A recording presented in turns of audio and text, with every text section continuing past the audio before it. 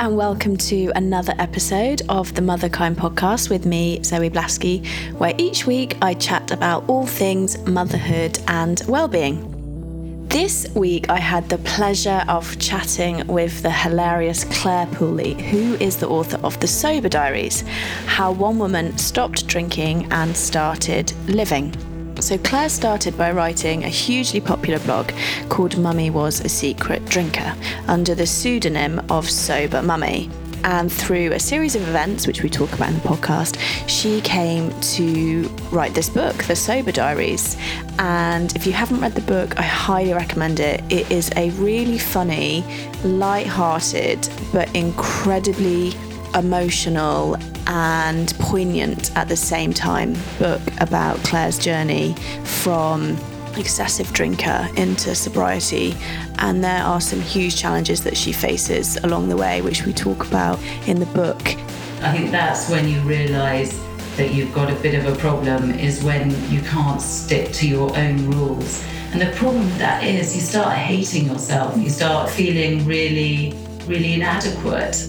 And for those of you that follow me on Instagram will know that I too don't drink. I have been sober for about 4 years now. So Clare and I talk about what it's like to raise children without wine to fall back on, and how she's changed as a mother.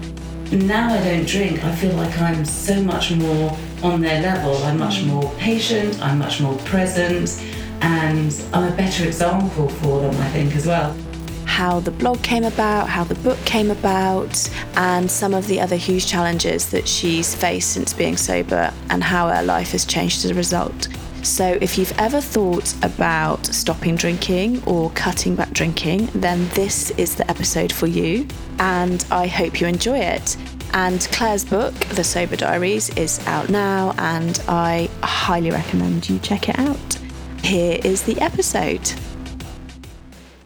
So Clare, welcome to the Motherkind podcast. Hi, it's great to be here. Oh, I'm so happy to have you here, and I absolutely loved your book called The Sober Diaries, How One Woman Stopped Drinking and Started Living. Thank you. I thought it was just beautifully written to start with, and also you made a serious, quite dark subject quite funny, and I really appreciated that. But that's sort of my attitude to life generally, is nothing can't be made better by a bit of humour. I wholeheartedly subscribe to that. As someone who can take life a bit seriously, I need to keep remembering that. And can you just give a sort of 3 or 4 sentence overview for people that might not have come across the book? Sure. The whole thing started really almost exactly 3 years ago when I quit drinking, which I'm sure we'll come on to talk about a bit more. Basically, I started drinking way too much. So I was drinking at the end of the day to relax, and what was 1 glass of wine turned into 2, turned into 3, and I ended up drinking a bottle of wine a day, more at weekends, and it was messing up my life. So I stopped, but I was too ashamed to tell anyone, and nobody really knew that I had any issues. And because I felt I had to offload somehow and I had to talk to somebody about what I was going through, I started writing a blog. And it started off as therapy, really. It was just an online diary that helped me get my thoughts together. But more and more and more people found it, which is extraordinary because I wasn't publicising it at all. And actually within a year, I had nearly 1 million hits, and I found thousands of people all over the world who were going through exactly what I was going through. And then, a bit of a spoiler alert here, but 8 months into blogging, I got breast cancer, so I wrote about that. And what was incredible is so many people around the world who I'd helped with drinking started helping me with the whole breast cancer thing, which was amazing. So, people were praying for me all over the world, which just made things so much easier. And then after a year, lots of people started saying, you should turn this story into a book. And because I knew how it feels when you realise you have a problem and you feel so alone, I thought if I shared my story, it might help other people out there realise that they're not the only ones going through that sort of thing. So that's what I did, and that's how the Sober Diaries came about. It's the diary of that year where I quit drinking, got cancer, got over cancer, I'm fine now. And there you go. So let's go back to the start of the journey. How did you know that something had to change? Was it one moment, or was it like a sort of gradual building up to that moment? I think people assume that if you quit drinking, there were some terrible rock bottom moments and, that you ended up in somebody else's bed or drunk in a gutter or something. And my drinking story wasn't like that, really. It was more a sort of creeping realisation that what I thought was my best friend, white wine, was actually my worst enemy. And I was 2 stone overweight. I was a terrible insomniac. I was anxious a lot of the time, which I thought the alcohol helped. And actually, I realise now that alcohol causes anxiety. And I was really stuck in a rut. And all of those things were because of the alcohol. And when I realised that it was starting to become a problem was when I tried to stop drinking as much as I was. So I realised I had to do something. So I thought, okay, I will only drink at weekends, or I will only drink when we go out, or I won't drink more than 3 nights a week. I'd set all these rules and I just couldn't stick to them.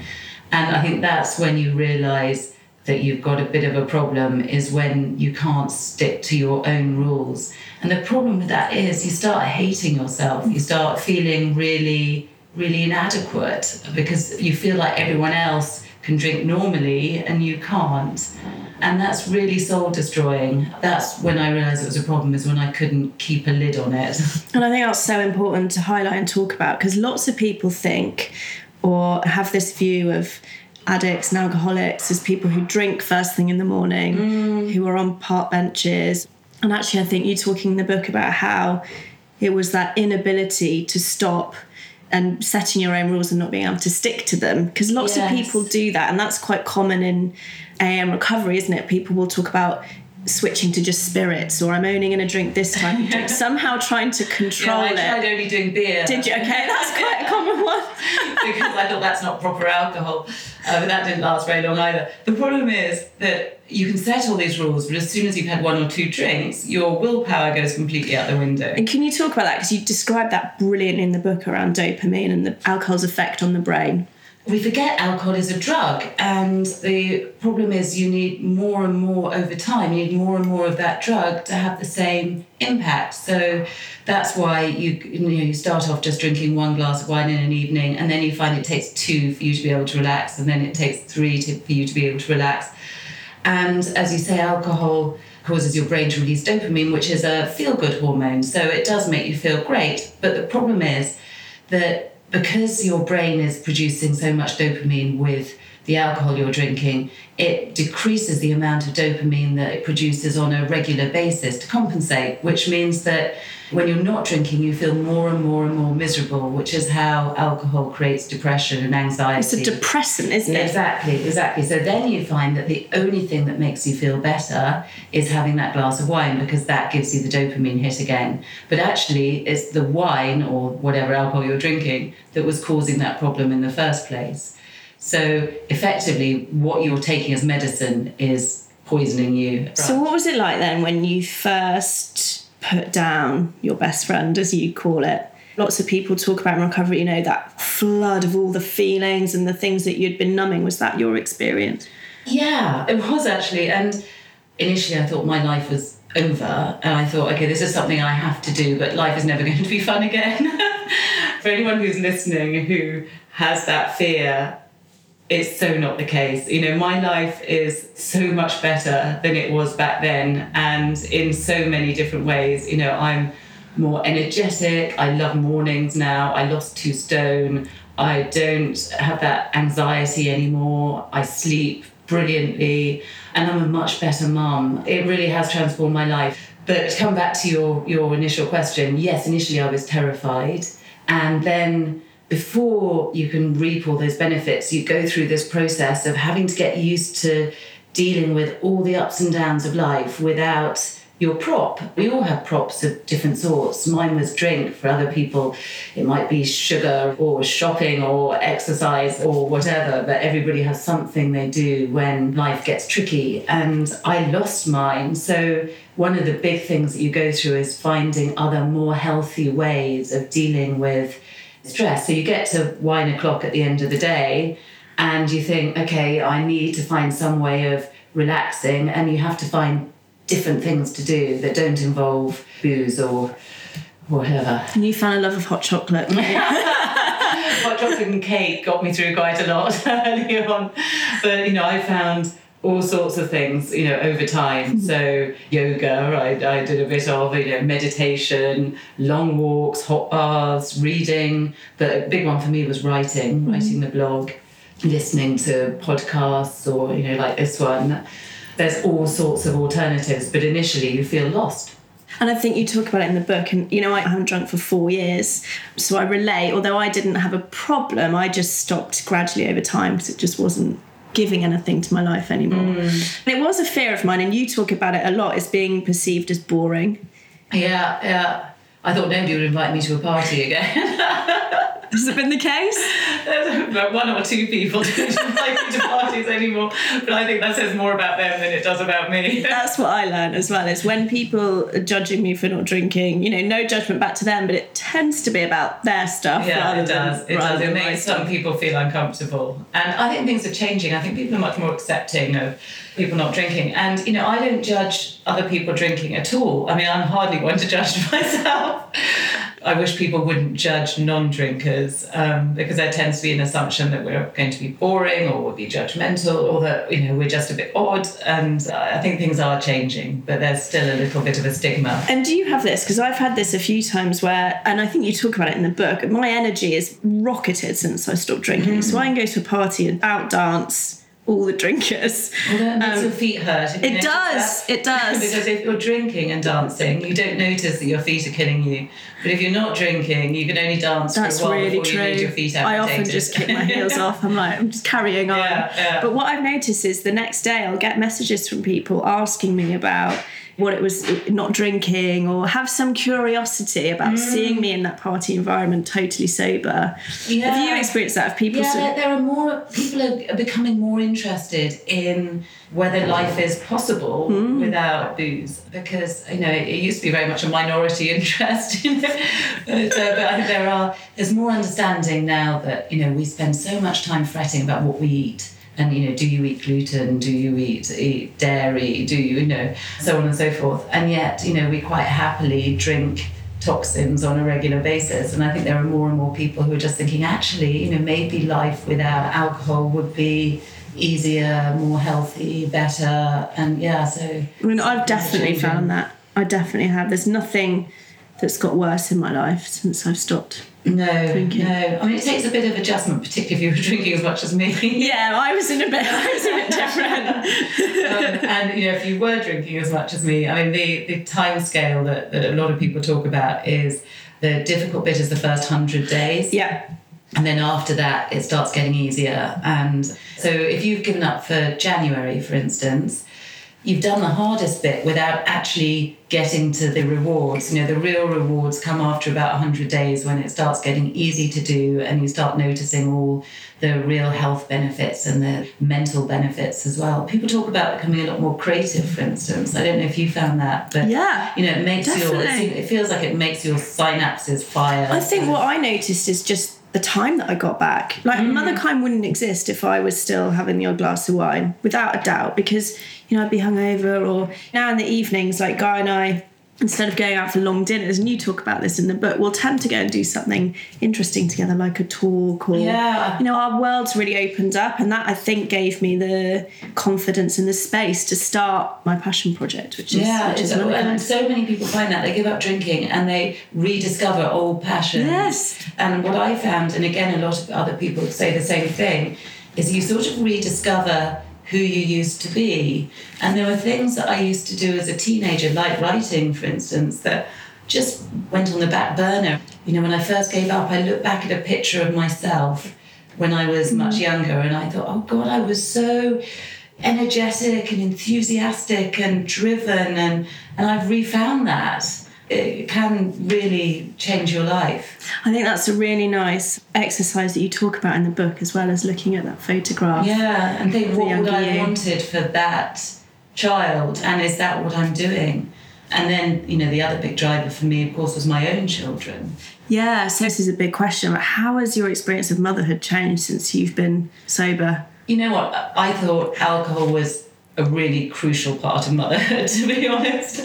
And I would get to the end of the day and I felt that glass of wine was me time. That was, 9 o'clock. It was, I deserved it after a day running around after 3 children. And people who do that, I completely understand. I did it for years. I felt like it really helped. The problem is that when that 1 glass becomes 2 glasses, becomes 3 glasses, it stops helping you and it starts actually making life a lot harder. And I found that it was ruining my experience of motherhood by the end. So, for instance, those wonderful bedtime story moments that your children will remember forever, I rushed through them so fast because I wanted to get downstairs and pour a glass of wine. So I'd skip over 4 pages of the Gruffalo at a time. And I know we've probably all done that. But, it's like, what big bad mouse? No. They're like, the end doesn't make sense. And I was grumpy a lot of the time. I wasn't very patient, particularly in the mornings. If I had a Sunday morning, the children wanted to wake me up at 6 o'clock, I was not at all happy. And there are a number of things that I might have taken them to that I didn't because I was hungover. I spent a lot of time feeling guilty about a lot of that. And now I don't drink. I feel like I'm so much more on their level. I'm much more patient. I'm much more present. And I'm a better example for them, I think, as well, because they were so used to seeing me constantly with a glass of wine in my hand. They would have grown up thinking that that's what adults need to do in order to relax. And they would have ended up in the same position that I found myself in. And I don't want them to see alcohol as something that all adults have to drink in order to be happy. Yeah. And have they changed since you've become, as you say, sort of more present on a level? Have you noticed a change in their behaviour? Yeah, it's tricky, isn't it? Because children change all the time. Yeah, that's true. So it's difficult to know. But I know they're really proud of me for having written the book, and they don't mind the fact that I tell stories about them and what they get up to. They've forgiven me for that. Yeah, I think they're more secure and more relaxed, because I think the problem when you have a parent who drinks the way that I did, you sort of never quite know what mood they're going to be in. They didn't know whether I was going to be happy, exuberant mummy or whether I was going to be cross, tetchy, grumpy mummy. And now they don't have that worry. They know that I'm always me.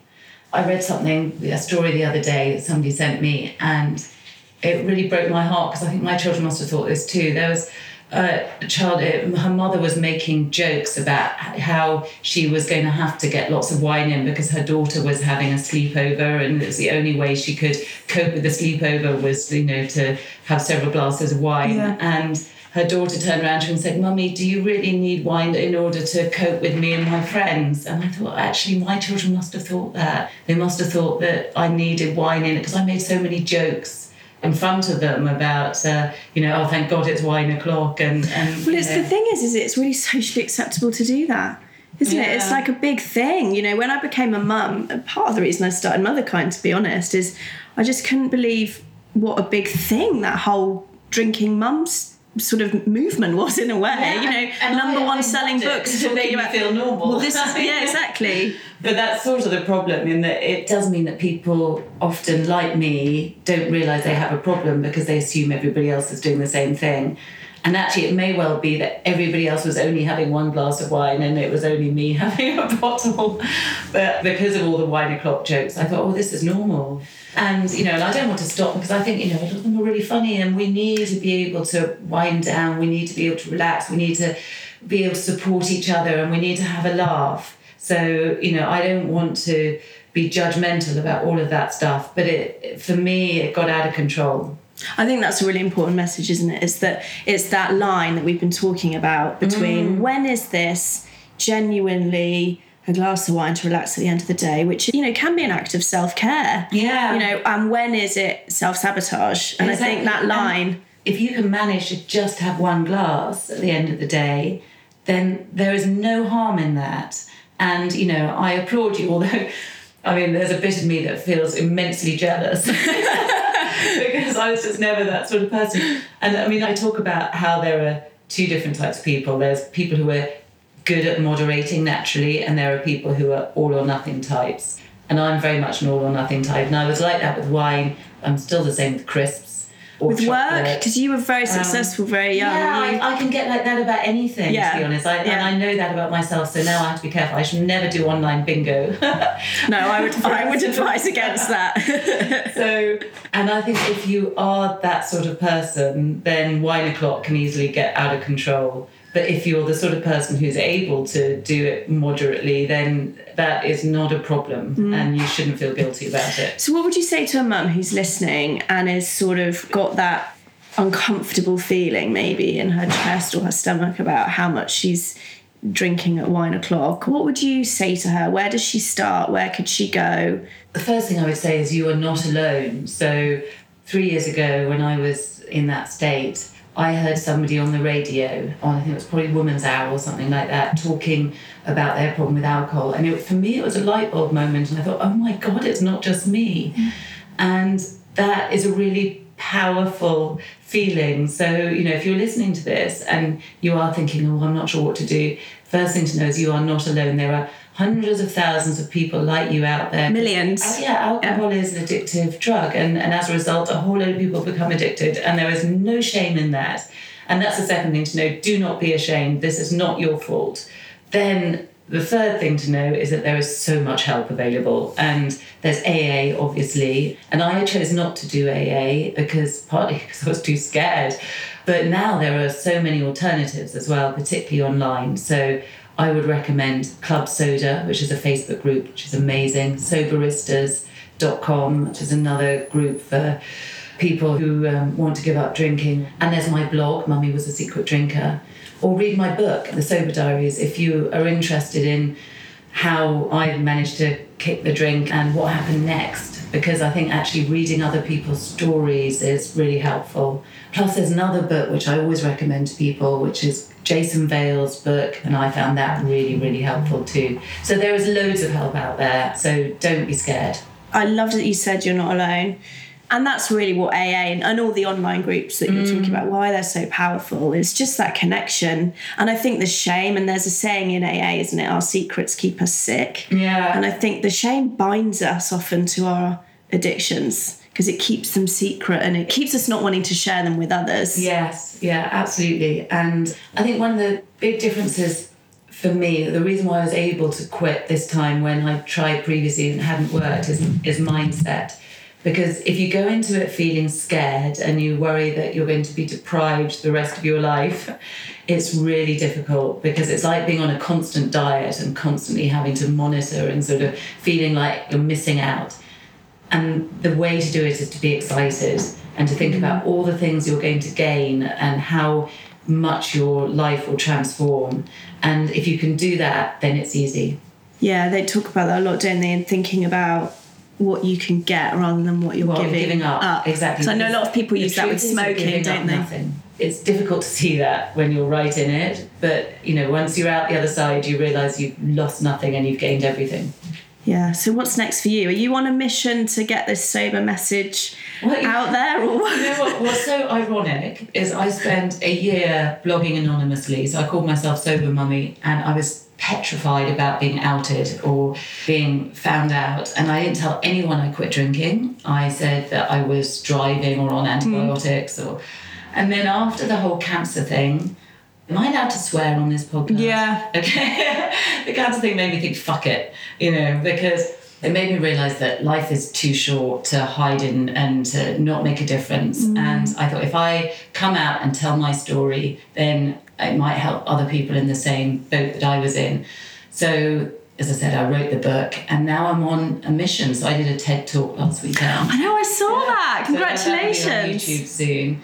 And I'm on a mission to basically try and inspire anyone who is in the same position that I was in to see that life without alcohol actually can be pretty amazing. And I just want to get rid of all that shame and all the stigma around alcohol addiction and just try and encourage people to see what I call alcohol-free as being a completely brilliant lifestyle choice. Yeah, and you talk about in the book about some people talk about being grateful, don't they, for, you know, all that they've gone through. And I think in the book you said, I'm not quite there yet. Are you there now? Do you feel grateful? You know, I don't regret anything. You don't want to go through your life regretting all the stuff you've done in the past. A lot of it was great fun at the time. The way I try and think about it is I sort of feel like everyone has a lifetime supply of booze that their body is able to handle. And I just drank mine all very quickly.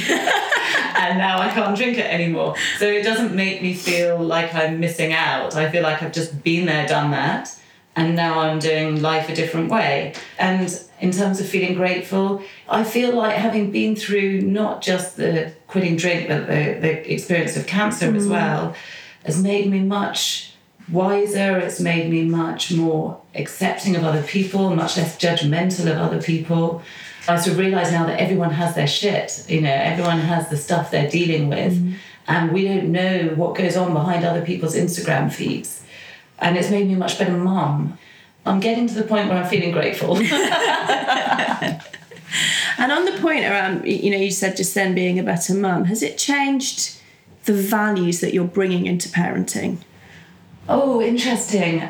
Yeah, I think it has, in that I always like being fun mum, and I'm still fun mum, but I also try more now to talk to my kids about the stuff that matters. Which is things like kindness and, you know, how you treat your friends, and to try and put themselves in other people's heads. So if somebody's being mean to them, you know, I talk to them about what they might be going through, and this might be because they have issues that, you know, they're dealing with, and, you know, the sorts of things that I've learned, I try and encourage them to start to think that way too. And I'm not sure I ever had those sorts of conversations with them back in the drinking days. It was much more about sort of either being fun or being grumpy, and nothing much in between. What about feelings? Because, you know, I think it's pretty well known that a lot of people struggle with addiction when we're trying to block our feelings. Have you noticed that's changed that emotional landscape within you, and how that's relating then to your children's feelings? Yeah, it does. And I think we do absolutely drink to block feelings. And I've realised now that, for instance, one of my big things was learning to deal with fear. And, you know, I used to avoid fear, and I would, at the moment I felt the tiny bit anxious, I'd have a drink. And what I've learned through this last couple of years is that the very best things are on the other side of our greatest fears. And actually, that feeling of fear means you're about to do something life-changing. And I've tried to teach my children that too. Don't avoid fear. Don't avoid crying. When I was going through the cancer thing, I would cry and swear on my own, never in front of the children. But it was a great release valve. And I'm trying to teach the children that, you know, crying is a beneficial. Feeling all those things is part of life. And if you're not feeling that stuff, you're not living. And that sort of, I think we all need to learn that. I mean, fear, I totally agree. And I didn't know that. I had to learn that in my 20s through my own recovery, that I've learned that fear gets greatest as I get closest to what I'm most meant to be doing. Exactly. But no one told me that, so I was always just running away from it. And it is our natural instinct to run away from fear. But actually, when you realise that fear and anxiety, you know, anxiety is our friend. Anxiety is that feeling of your heart beating faster and your breathing getting more sort of urgent, is because your body is readying yourself to do something important. And once you realise that, the anxiety isn't so scary anymore. You think, okay, this is me gearing up to do something proper. It certainly has something to teach us always, because I know sometimes anxiety can come up in me when I've not dealt with something properly. You know, it's like a warning signal. It's an early warning signal. And I think that's what's so fascinating about any type of addiction, is it's a crossroads, isn't it? Do I numb this? And for me, I noticed it as picking up my phone. I noticed I've been getting some, you know, fluttery feelings. Like, I reach for my phone, and that's my new addiction. I'm aware of it, and I spotted myself doing it last night. I thought, God, this is so interesting to watch myself do this. What am I avoiding? So I did loads of journaling this morning, because that's my tool. Like you, I write things out. But I just think it's fascinating that what lucky kids that you're teaching them that now. Oh, I'm a pretty terrible mother. Take the compliment. But thank you. I think that's a problem with parenting, isn't it? You know, you're never as good as you want to be. Yeah, I think it's embracing the imperfection of it, isn't it? Yeah. So what's next for you? Book 2? I think I've done enough of plundering my own life and my children's lives for writing. So I want to write fiction now. So I'm going to write a novel. Wow. That's my next thing. And I'm going to carry on blogging and everything. I've got a Sober Mummy Facebook page as well, which I post on every day, sort of information and inspiration. Is that the best way for people to come and find you? Or Instagram. So depending on what you do. So I'm Clare _Pooley on Instagram, and I'm Sober Mummy on Facebook. And the book, of course, which is, I highly recommend it. Anyone who doesn't drink or does drink. Yeah, I mean, actually, a lot of it is about the ups and downs of motherhood and about how we deal with that. And yeah, even if you don't have a problem with alcohol, it might make you think about just how you deal with life. It's a book about life. That's what, when I finished it, that was really my sense. From really searing honesty, and I really appreciated that. I think the thing about it is that I wrote it at the time, so if I was to write it now with the benefit of hindsight, it would be a very different book, but it's based on those diary entries that I wrote at the time. So the bit where I found the lump in my boob, for instance, what's in the book is what I wrote on that very day.